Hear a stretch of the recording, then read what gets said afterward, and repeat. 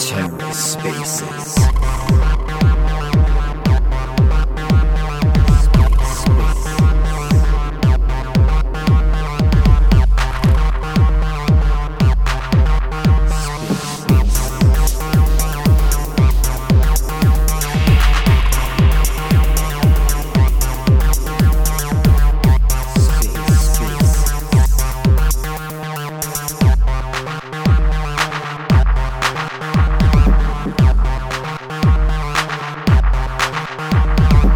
Hello and welcome to The Ether. Today is Wednesday, August 10th, 2022. Today on The Ether, the Shade Protocol weekly space, focusing on Tornado Cash and privacy. Let's take a listen. It is a crazy week for privacy. I jokingly said that privacy is being the hot button Web3 issue was not on the bingo card for August. But as this space always does, never a dull moment. And suddenly, August 8th, 2022 goes down as one of the most historic moments, in my opinion, for privacy in Web3. It's kind of unnerving to see what's happened to Tornado Cash. Personally, to see such a direct, outright confrontation between, the classification of Tornado Cash as something dangerous and illegal, and seeing all of the Web2 companies responding, such as GitHub and the domain name services. It should be clear more now than ever that privacy in Web3 is essentially going to be under attack moving forward. The great debate has begun, and it's ultimately going to be up to you, the consumers, you, the users, and we, the builders, to fight for this attribute, to fight the good fight for privacy, because your right to privacy is a human right. There are dozens of reasons why financial privacy is important, and I think the simplest one, if you look at Web 2, is you don't want everyone to own your data because you don't trust people will ethically use your data. Like that simple fact alone should be enough of a reason for us to stand for this cause. And I think it was interesting being surrounded by developers and builders as the Tornado Cash news came out, because everyone, at least in office, kind of looked at each other. And it was this moment of realization that here we are, USDC freezing transactions on chain, right? That's stablecoin. And then here we are with Tornado Cash being under attack and privacy. And then you think about Silk and you think about Shade Protocol. Tornado Cash has 55K followers on Twitter. We have 33K followers. We are not some distant, far away project from these issues. We exist at the heart of these issues. What we're launching with Silk, a privacy-preserving stablecoin, where you are the true custodian of your funds. No one can freeze your transactions, right? And not only can no one freeze your transactions, but you have that financial privacy. It's surreal what we're on the forefront of launching here, and I can't help but feel after yesterday that once Silk is out in the wild, it's a point of no return. Shade Protocol and the privacy preserving DeFi, its decentralization, its censorship resistant attributes. These are things that are intimately worth fighting for, and we will fight for them. We're beyond excited to get this out, to the world. And I guess today's discussion, centers around Tornado Cash, what you guys think the implications are. I'm sure there's going to be questions about how does Shade Protocol, going to be answering to the regulations, what our thoughts are on the Web 2 reaction to Tornado Cash, how Silk fits into the larger Web 3 narrative after what's happened recently. Plenty of things we can tackle. And I'll be honest, I don't have answers to all of them. This one took me by surprise. Someone the other day was like, what are your thoughts on if the U.S. government just like bans every privacy project? And it's like, I don't have the answer to that. Like, these are things that we're going to need to take some time to process and strategize. And I think a lot of privacy projects knew this stuff was on the horizon, but the horizon point becomes a lot closer once you have your starting point. And Tornado Cash is now the historic starting point for sovereign nations' reference to privacy within a Web3 context. So I'll pause there, Dalton, if you want to jump in. Just this is a turning point for our protocol, and it's scary, it's exciting, and it's unbelievably inspiring knowing that like we stand for privacy, we stand for sovereignty, even despite these recent events. It makes us want to double, triple, and quadruple down on our mission. Yeah, I would agree wholeheartedly in regards to what it means for Shade Protocol to continue pushing forward and building what we want to build. I guess my first question for you, Carter, more specifically, is just what does this whole Tornado Cash fiasco mean for privacy solutions in the Cosmos? Like, how do you think the Cosmos itself is going to react, and should the envelope continue to be pushed forward? Yeah, I mean, I think the first thing to start with is just like the utter chaos that's happening right now. People are sending mixed ETH to these different, public addresses, and the implication of that is you can be technically put in prison, and technically there's massive fines tied to these things. And they've essentially classified a permissionless product as illegal, and that's like impossibly difficult to fairly track and classify. So I think it's an absolute mess that's been opened up here. Any mixer project, anyone providing transactional privacy has to kind of pause and say, what happens if this happens to me next? And, Secret Networks really interestingly position the tech stack we're building on, because it's not just transactional privacy that's the focus, it's data privacy. So we're actually even more deeply entrenched with the use cases that can, be built beyond just hiding transactional data. I think there's going to be a little bit of a lag. The fact that they started with Tornado Cash, there are many, many L1s and many, many privacy projects, and it seems like they're choosing the chain with the most liquidity, the most enterprise adoption. So I think Cosmos, we have a little bit of extra time to figure out how we want to react to these things. My hope would be that this kicks off a new narrative in Web3, which is the value of privacy. To date, people have said, like, I don't really need privacy in blockchain, do I? Like, how is this actually going to impact me in real life?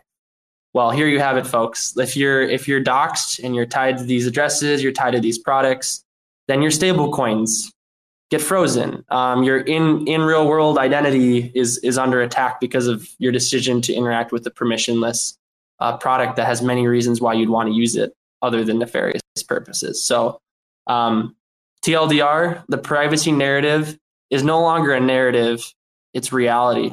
And now it's up to Web3 to decide how it wants to react to that fact.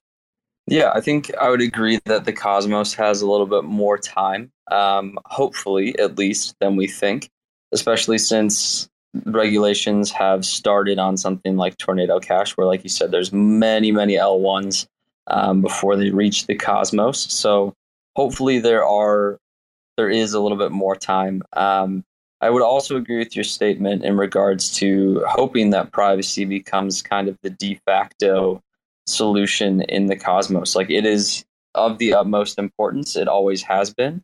Unfortunately, sometimes I think it takes very large events for people to come to realizations.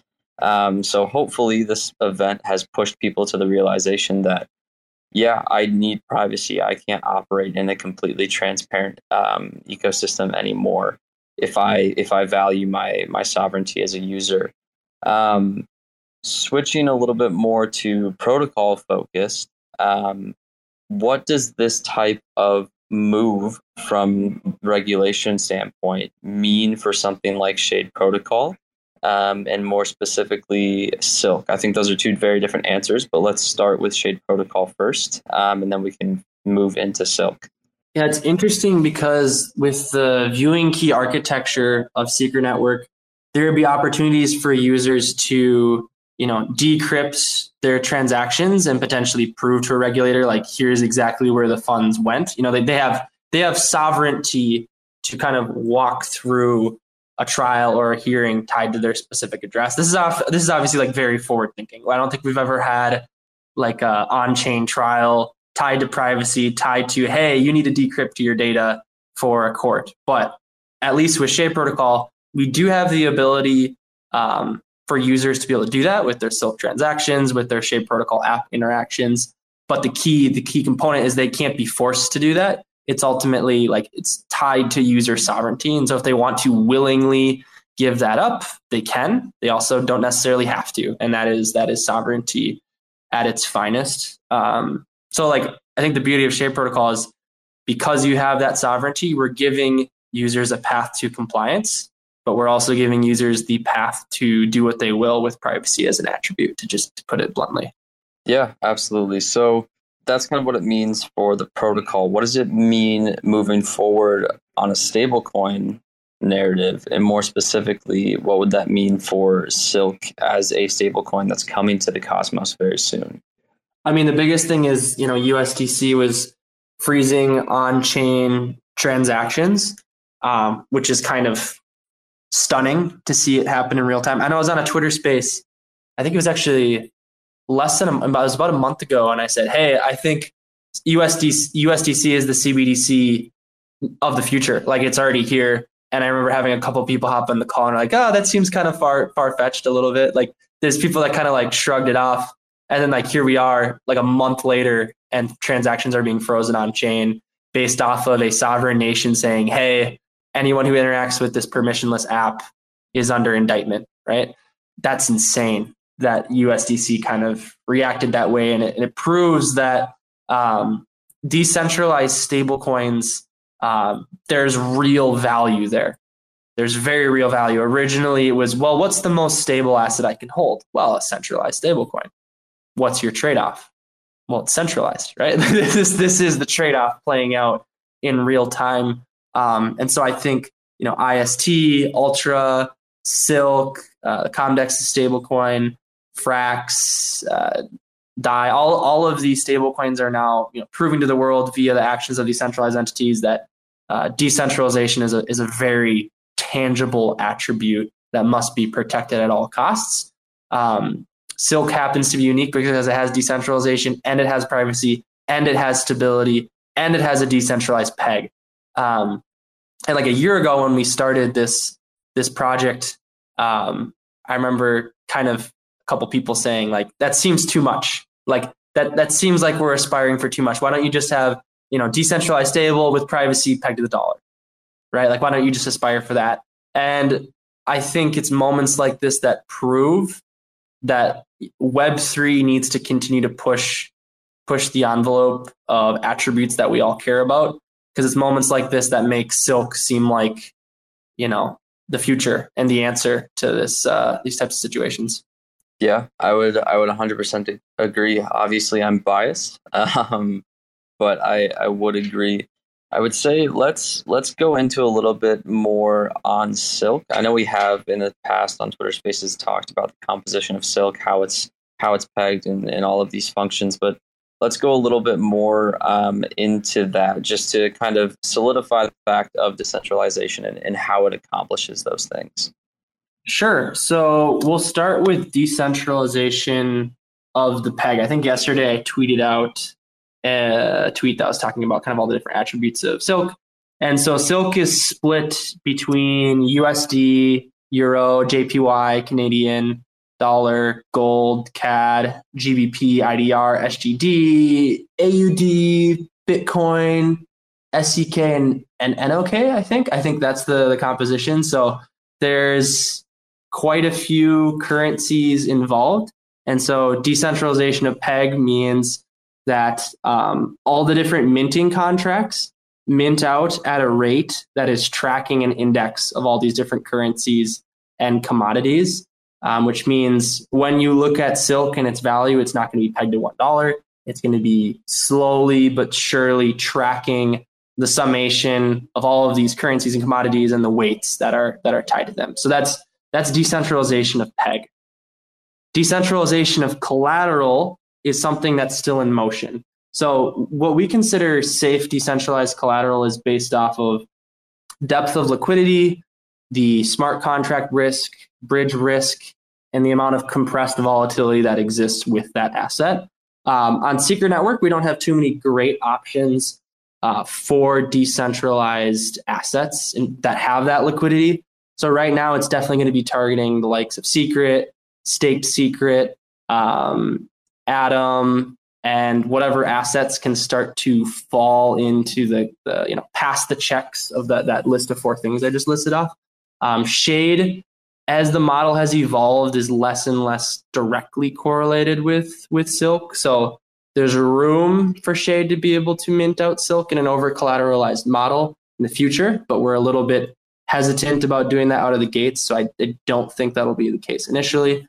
But yeah, those are the attributes we care about with decentralization of collateral. And I actually think that SBeam has been working on compiling a list of assets that kind of qualify under that category, as well as what the initial minting pool interest rates will be and minting rates, all those different components of Shade Lend. So that's decentralization of peg, decentralization of collateral. Privacy is achieved via the Secret Network tech stack. All the different validators on Secret Network run something called trusted execution environments. They're essentially this private enclave where data comes in encrypted, it gets decrypted inside of this hardware environment. It's computed across, the state is updated, and then it's re-encrypted and spit out. And because all of the validators on the network all have the same consensus C inside of their hardware environment, they can all prove that they have the same outputs for the computations that they all compute across equally. So it's in this way that there's verifiability of these transactions and everything stays encrypted. So that's where the privacy attribute comes from. Silk is also fast, another attribute. I mean, fast, I guess, within it depends on the context that you consider speed, but transaction times are around 5-ish seconds on Secret Network. So relatively quick. I'm actually excited to see over the course of the next decade how much faster transactions can get. Fees are also quite cheap. It's contingent upon the price of Secret is gas, but anywhere from like a single cent to a couple pennies. Super, super cheap. Let's see, what other attributes? I'm like pulling up my tweet right now. So we decentralized peg, decentralized collateral, fast, it's private. Oh, and like the stability mechanisms. There's 6 different stability mechanisms for Silk. Out of the gates, we're pretty much starting with the over-collateralized model. There'll also be redemption pools, protocol-owned arbitrage, as well as bounded minting through the treasury. So we're launching with 4, but we're going to be largely focused on the over-collateralized model and then slowly migrating to a more dynamic system. But yes, that's where the stability comes from. We're not just going to be a MakerDAO clone. We're not just going to be a Frax clone. We're really taking a marriage of MakerDAO, Frax, and much more safe and permissioned and scoped approach to some of Terra's mechanisms as well. I know that's like a death knell, a word you're never supposed to use, but there were components there that were interesting, just fundamentally weren't bounded properly. And obviously to terrible effect at the end of the day. And then finally, Silk's global, right? It can be globally transmitted with the interoperability of Secret Network. We plan to bring Silk to every blockchain that it's compatible with. And Silk is also composable in the sense that it can interact with smart contracts. I think there are a couple of other stable coins necessarily, but there's a couple other privacy coins that are excellent for transactional privacy, but they don't really have the composability of, powered by IBC, powered by smart contract. So Silk is differentiated in so many different ways, and I can't think of a better end game for a stable coin if we pull it off with respect to all of those attributes. The goal is lofty, the goal is big, but if we can do this, I genuinely think Silk has a chance at changing Web3 in a dramatic, historic way. Yeah, I mean, obviously on a personal note, I know all of this, but it is a very, very good thing to kind of just go over and make sure that people understand the scope of what Silk is going to accomplish. I've always loved the quote that if your dreams and your goals don't scare you, then you're not dreaming big enough. And Silk is that dream that would be the scary one, the one that makes you stay up at night and wonder if it's actually possible. But all the things that Silk is trying to accomplish and will accomplish are the things that we need to move forward in this space. Like you said, the decade-long vision, like you need all of these things implemented into tokens and into digital assets if you want to continue pushing this space forward, if you want to continue innovation in the correct direction. And I'll probably just say it, away from the regulations and away from the regulatory bodies that exist currently. If we want to get away from those things, you have to push the envelope. And you have to innovate for innovation's sake, whether or not it works. A lot of these, Carter, I think you and I both said it before, but a lot of things in crypto are experiments. And if they work, they're glorious. And if they don't work, they're still glorious in the sense that they've allowed us to learn, allowed us to implement, and allowed us to move forward, whether or not we continue using those things in the future. But Silk will be one of these glorious things. And if we take the correct steps and if we take the correct security measures, then it will be something that stays around for decades and decades. But is there anything specifically that you have? I know that you had a couple of things in your head as well, regarding kind of the whole conversation regarding privacy and Tornado Cash. Is there anything else that you'd want to add to this conversation? Well, I guess I just would say, like, anyone who's listening to this Twitter space probably knows that there's a lot more brevity and kind of idealism that's being talked about here. And I think it's important to acknowledge that. And the reason that's the case is, A, we're getting much closer to the launch of Silk. Like, we internally, in terms of the product packages and the roadmap, like it's starting to become very, very tangible. And B, when you have what happens with Tornado Cash, suddenly it's not just launching this feels like we're headed towards a crossroads, a point of no return, I should say. That once Silk is out in the wild, there's no going back. And there's brevity to that. There's a level of it scares me, but in a good way, because we're, fast forward 6 months or a year, if something happens with regulators, the people that built it are in many ways the ones that are responsible for it. So I just think a lot of it is processing the levity of what we're about to collectively do as a community. And I'm excited to get Silk out into the wild. And I also think there's an urgency to get it out sooner rather than later in light of what's happening. Of course, not rushing things, but it's just, we got to move. We have this specific window in time where we need to get these products out.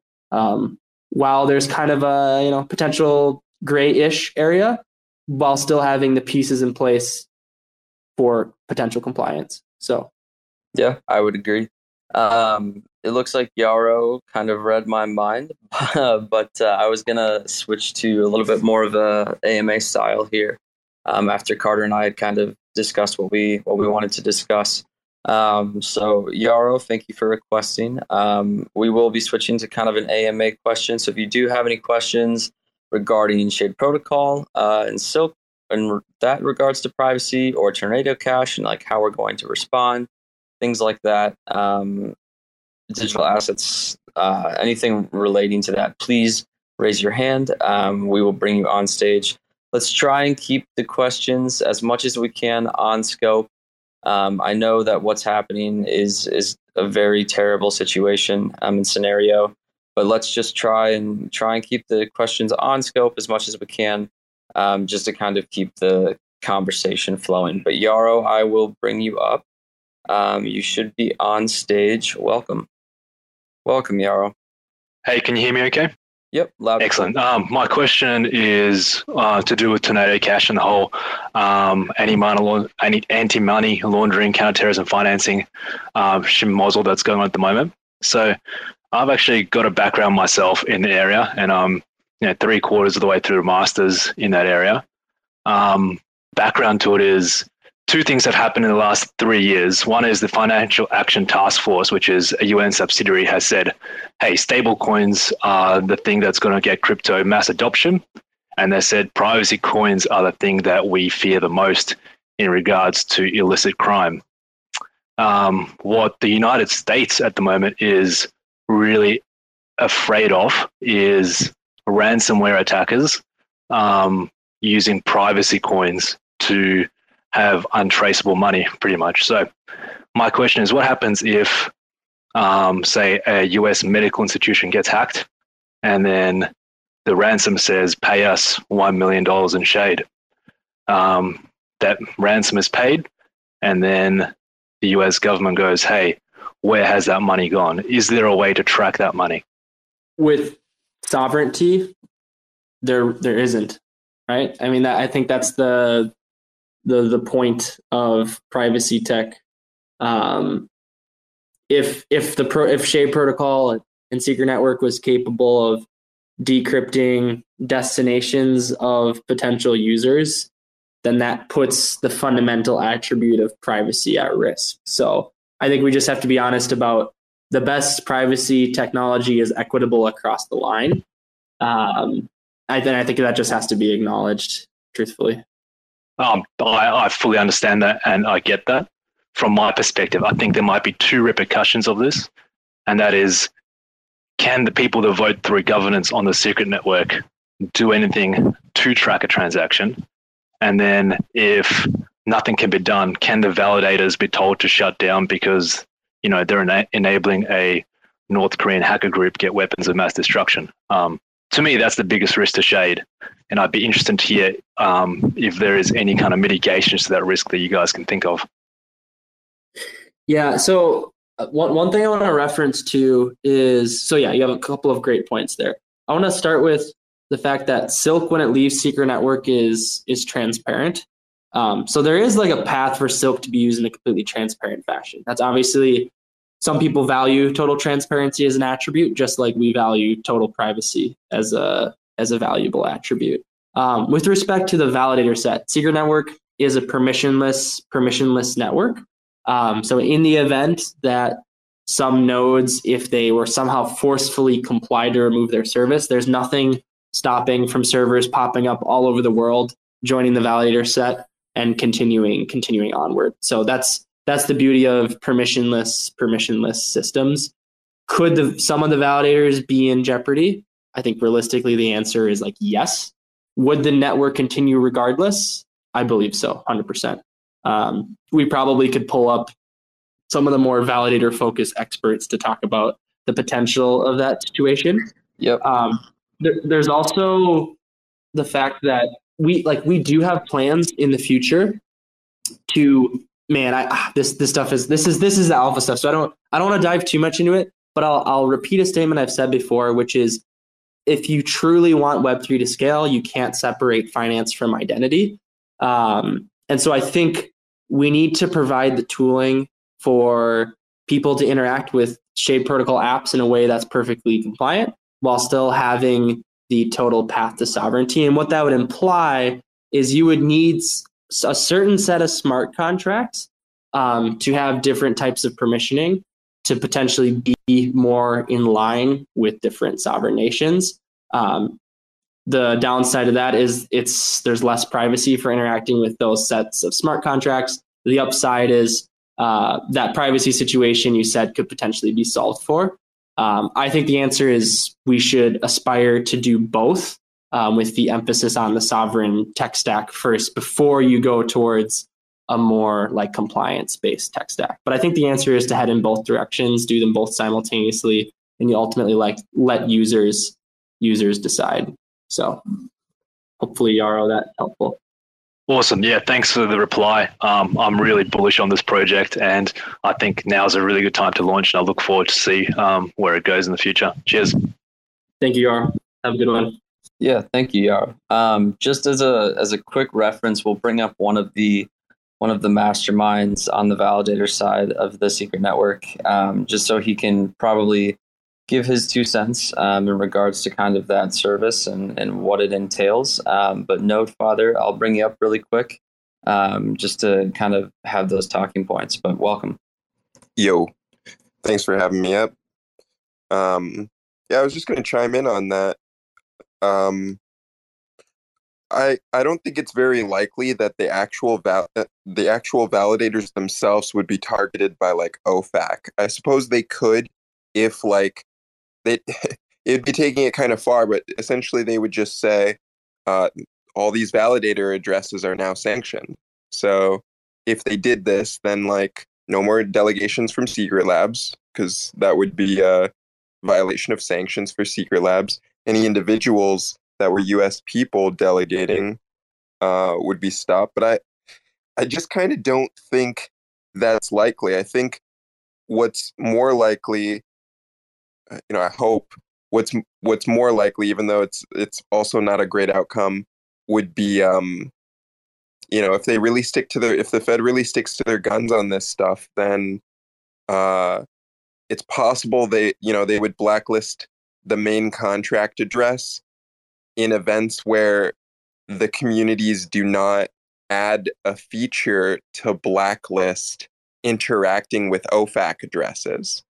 So the reason why I think Tornado Cash actually got such a severe action against them is because those people, and I'm not criticizing them, but they did go out of their way to put themselves in a position where they couldn't blacklist addresses on OFAC. If they would have just made it so addresses blacklisted on OFAC didn't work with Tornado Cash on a protocol level, not just a front-end level, if they did this, I don't think the action would have been as severe. Not sure that I think they should have, but I do think that annoying scenario where they just pressure you to ban OFAC addresses from working with your DApp, I think that would be their goal versus stepping on the free speech stuff, right? Like, even if everybody doesn't currently care about secret, if they target validators, I think a lot of crypto would jump in on it, and and they'd be targeting a lot of highly resourced people, essentially, because validators everywhere would be like, oh, this is a threat to us. It's a threat to our business model. So like, it would be like finding a bunch of entities. Some of them would be low resourced, but the ones that are highly resourced,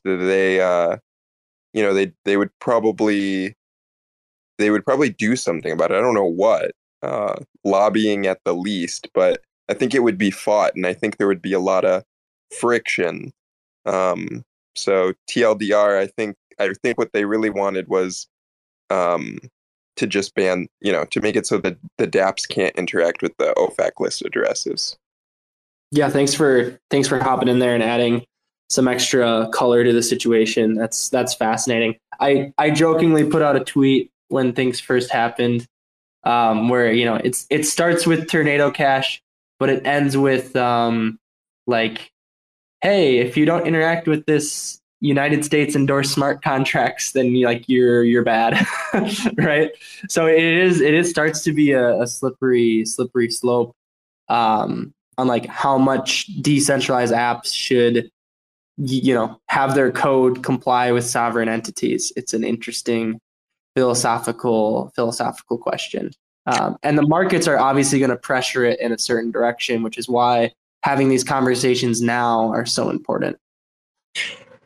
I kind of think that some communities will push to be compliant with that sort of thing as more privacy tools come out. We already see like sovereign chains make their own decisions, rather you like it or not, or rather I like it or not, like Juno blacklisting an address.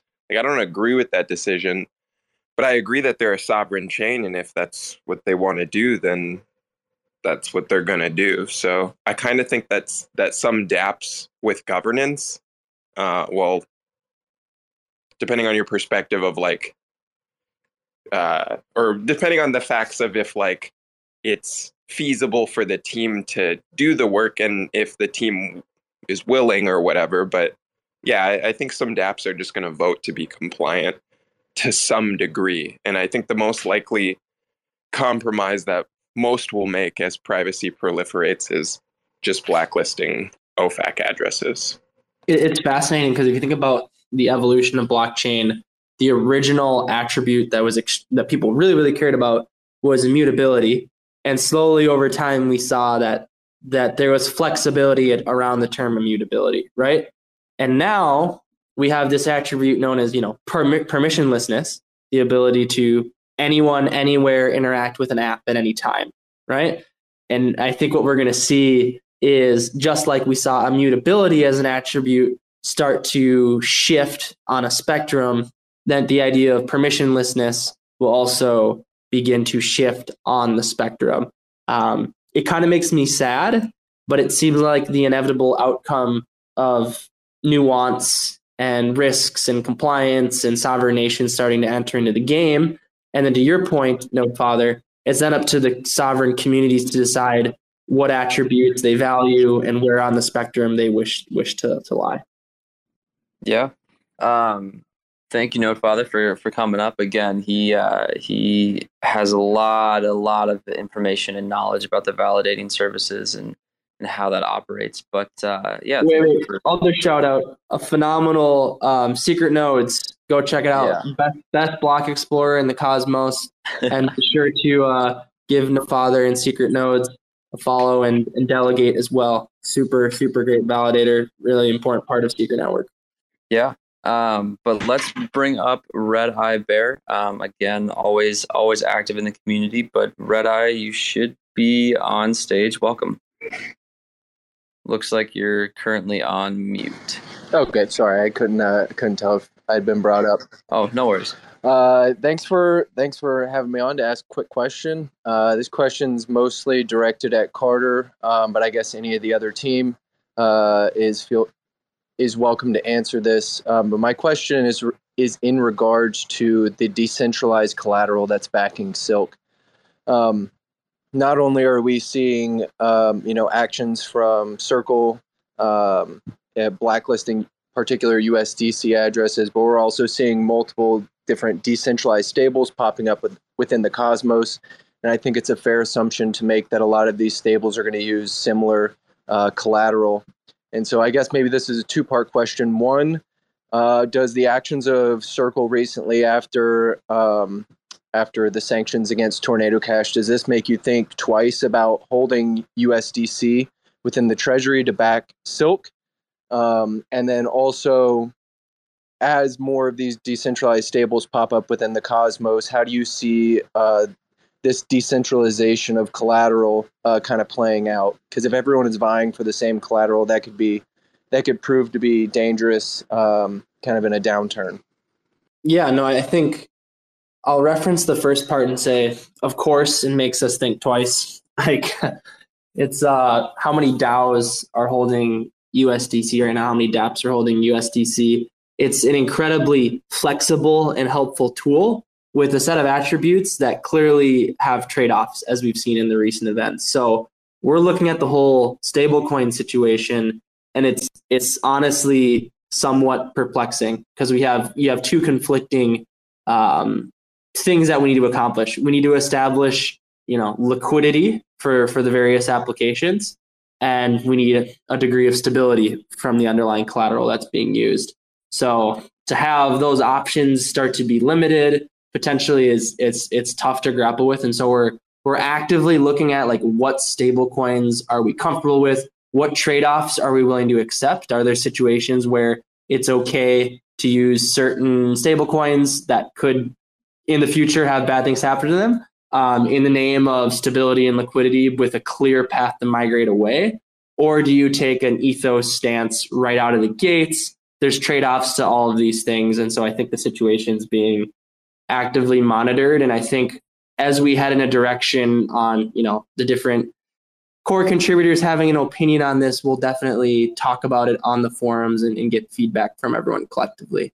So long and short, yes, what happened to USDC it impacts the way we view the situation. And there's more research to be done. I mean, stablecoins are in a tough spot.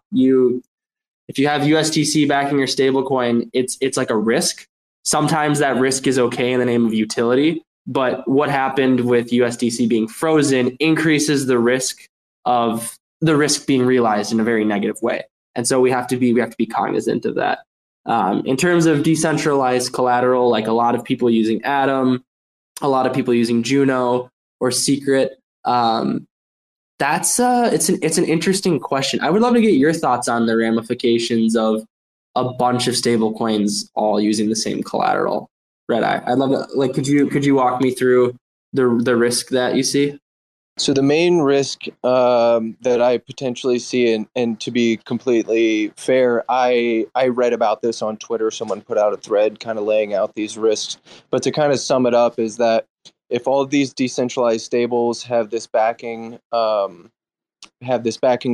Cosmos assets, and they're over collateralized, as if we take a really sharp drop in the markets, we could see cascading liquidations across the Cosmos.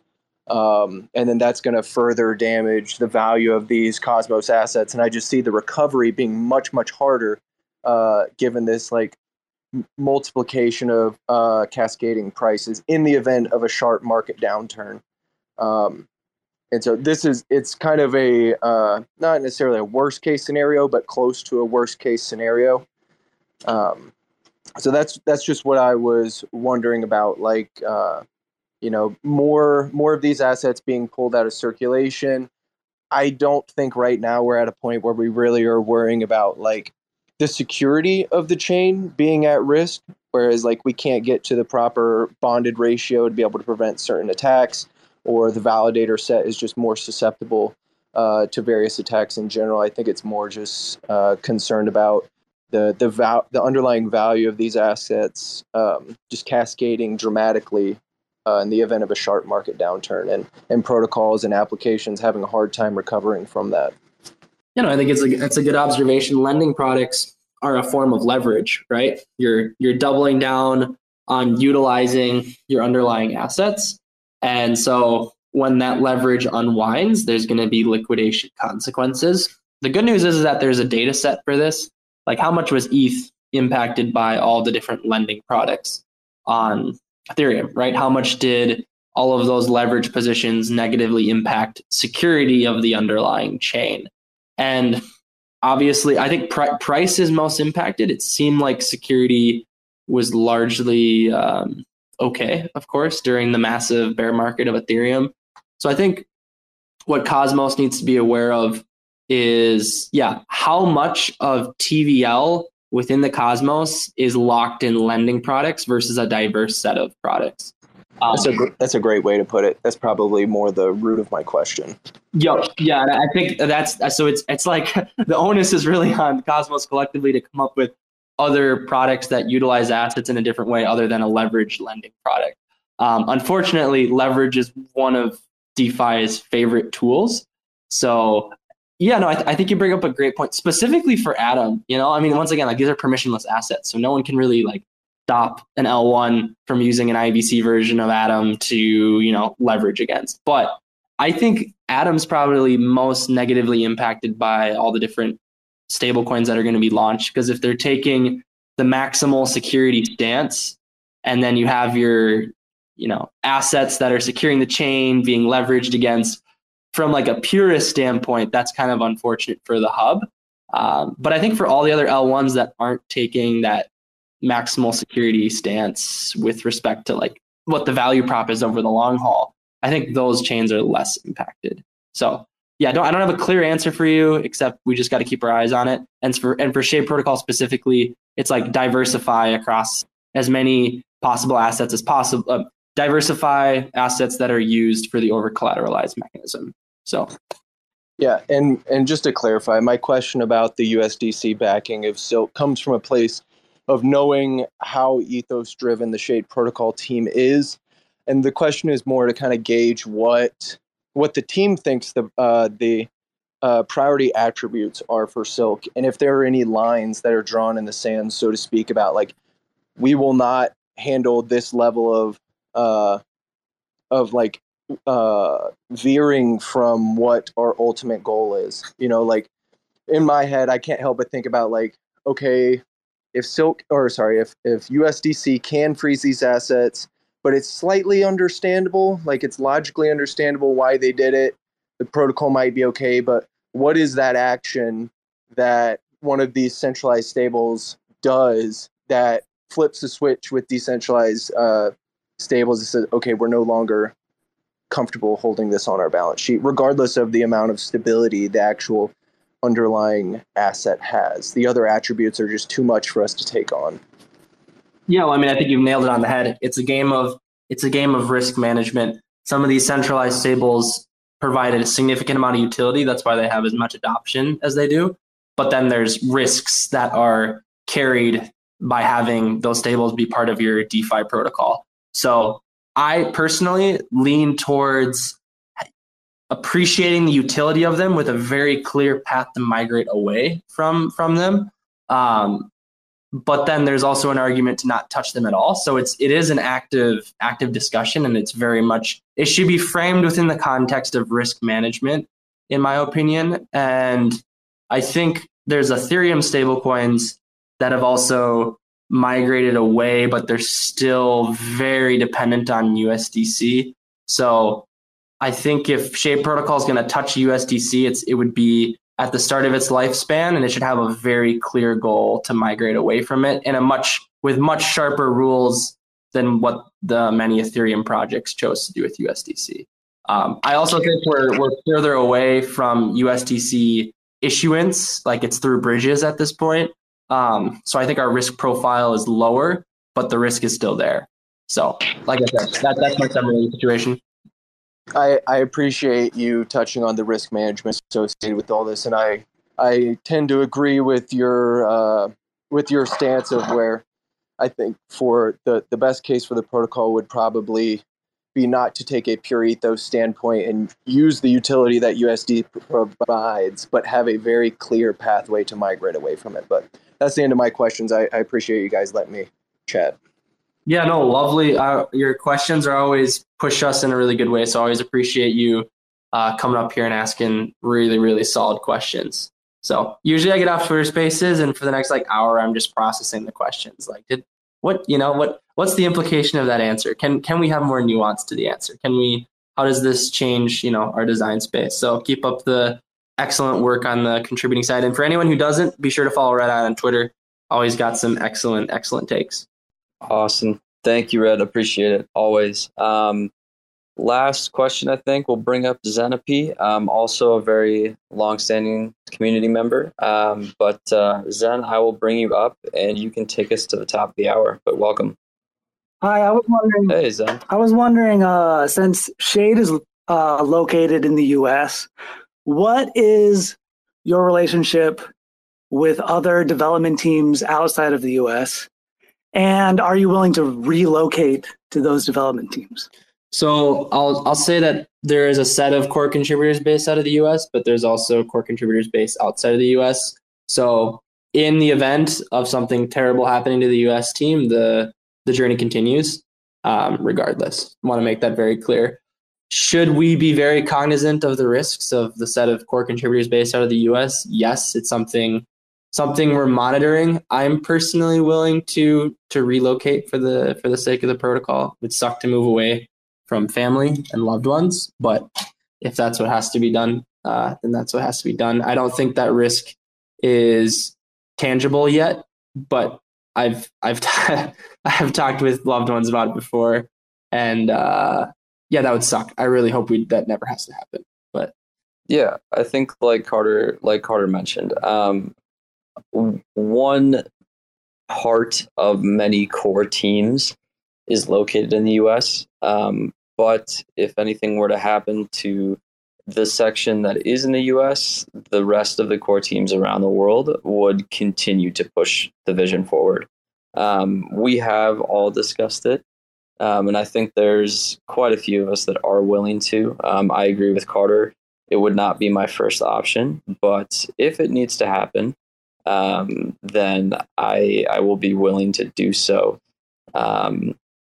But yeah, I think overall though, Vision would continue whether or not that does happen, if that makes sense. Awesome. Cool. Is there anything else, or was that the extent of your question? That's all. Awesome. I appreciate it, Zen. Since we do have a couple more minutes, I will bring Marty up as well. So Marty, welcome. You are on stage.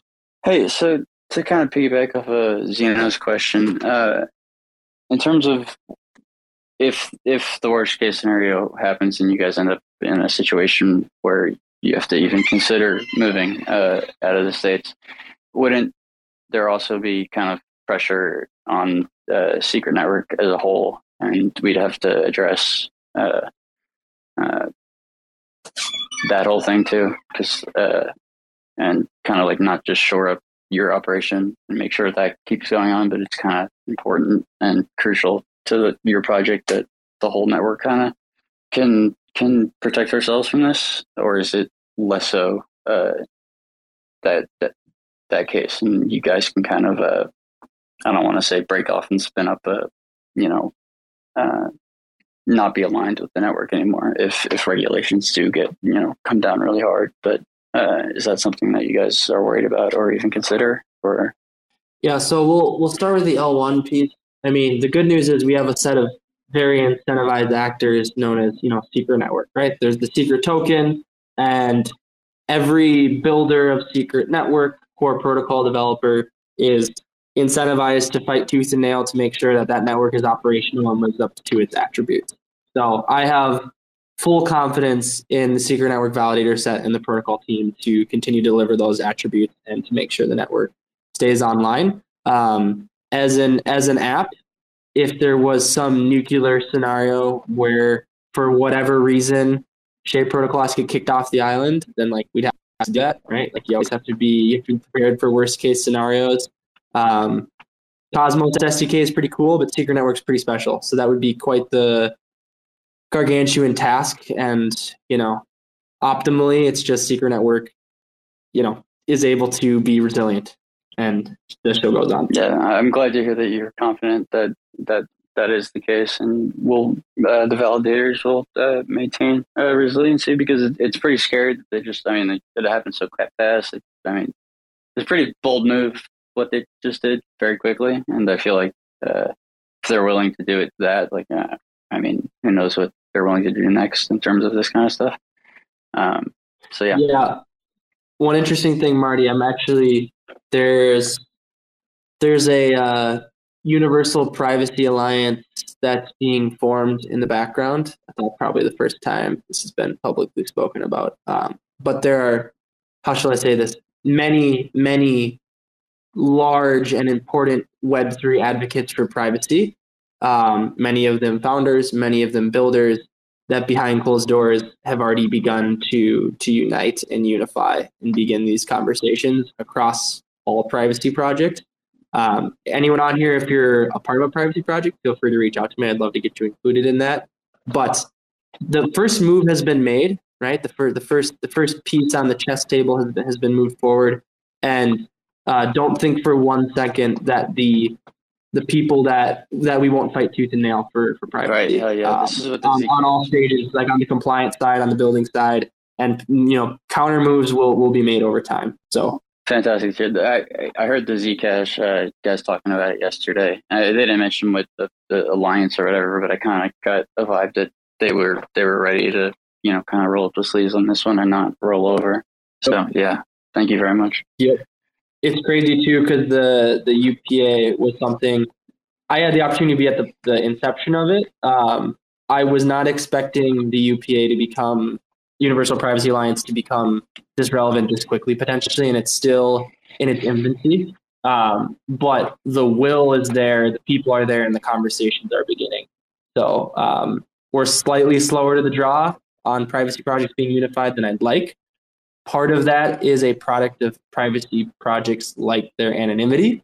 Actually, it's surprising, the ethos is kind of contra to collaboration to a degree, but there are now people willing to step into the public eye, and the situation with Tornado Cash necessitates that we would unify across projects. Yeah, it feels like a RSA kind of Adam Beck kind of deal all over again. Not, I don't know. I can't really.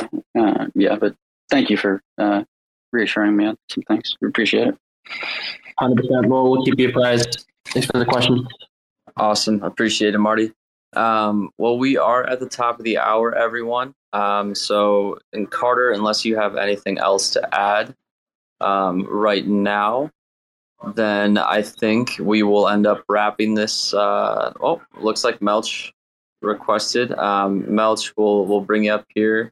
Just kind of closing out question here.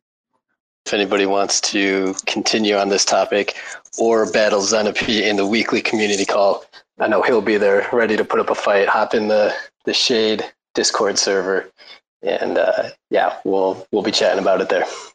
Yeah, absolutely. Thank you for reminding me. Every week after this call basically continues in the Shade Discord server, as Melch kind of leads that initiative off. So if you do want to continue kind of discussing these topics and what Shade Protocol is going to react and how we're going to react, then make sure to join our Discord and just introduce yourself and continue the conversation there.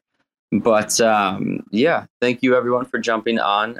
It's really, really important for us to discuss these topics in the ecosystem, just to make sure that everyone is aware that we know what's going on and that we have an idea of how we want to react to things and how we want to continue to push the needle forward and what our vision is on this. But make sure to follow us on socials, follow us on Twitter. Like Melch said, join our Discord, continue conversations there, be a part of the community, join the Shade forums, make sure your ideas are heard. I think Carter has a couple things to add here as well. Yeah, I got one last thing. There was RSA.eth. It's Ryan Adams on Twitter. He had a tweet where he said, "It was Tornado today. Do you think they'll stop there? Tomorrow it'll be Uniswap, then Ethereum. If software isn't safe, then speech isn't. Where will you run? Forget the money. This was always a revolution. The money is just how we fund it." Just incredibly powerful tweet. It might be slightly over the top, but I'll say this. Anyone that's a part of the Shade Protocol community, just know that you're a part of the protection of free speech in many ways, and that we truly believe that the tech stack that we're building on, the DeFi apps that we're building, is a part of a revolution. And we're just excited to have such an awesome community be part of it, and we'd invite you to join. So, yeah, man. With that, yeah. Code is free speech. I can't believe it. Yeah. Christ. I know, the fact that it has to be stated that we have to even fight for that is insane. But there is no courage without fear, and this team's courageous. So have a good one, guys. Yeah. On that note, thanks everyone for joining, and we will see you next week at the same time. So thanks, guys. Take care. Take care, everyone. Thanks for checking out another episode of The Ether. That was the Shade Protocol Weekly Space, today discussing Tornado Cash and privacy. Recorded on Wednesday, August 10th, 2022. For TerraSpaces.org, I'm Finn. Thanks for listening. When we blow through the dust, volcanoes erupt. No one ever guessed that the game would be tough. Keep it hands off when the play is a bust. Plain old and just, so we keep it on the 1. Blast off on the 2. Help me see the 3. Third eye open wide, checking out the scene. Laser beam focus, Starscream jokers, living off the fat of the people they approach. Tell me what happens when the land fights back. With the cliffs at our backs, make the last stand matter. No one ever planned for the famine on deck. We was walking all erect with the dead man swagger. Sitting in a little den, envisioning the middlemen. Listen to the fatal man play a little ditty, then talk about how all the leaders seem reptilian. Lost in the maze, trying to make the next billion. Talk about how all the leaders seem reptilian. Lost in the maze, trying to make the next billion.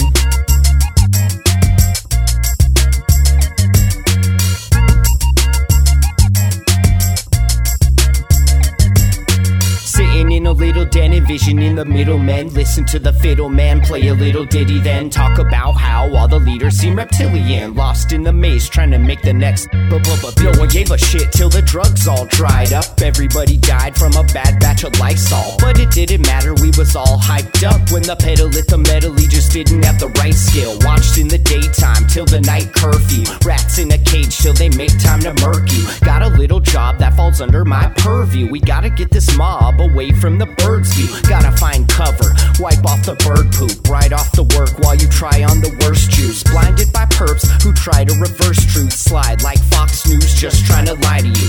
Eating up the slop like a bunch of hungry vagrants. I can't wait for the day they lock us up in stasis. Mock up a basement, could call me resilient. Waiting for the internet to make me a billion.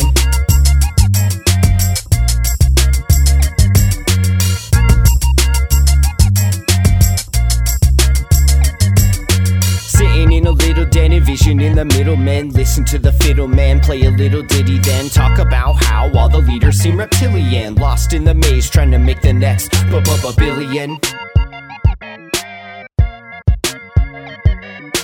Talk about how all the leaders seem reptilian. Lost in the maze, trying to make the next billion.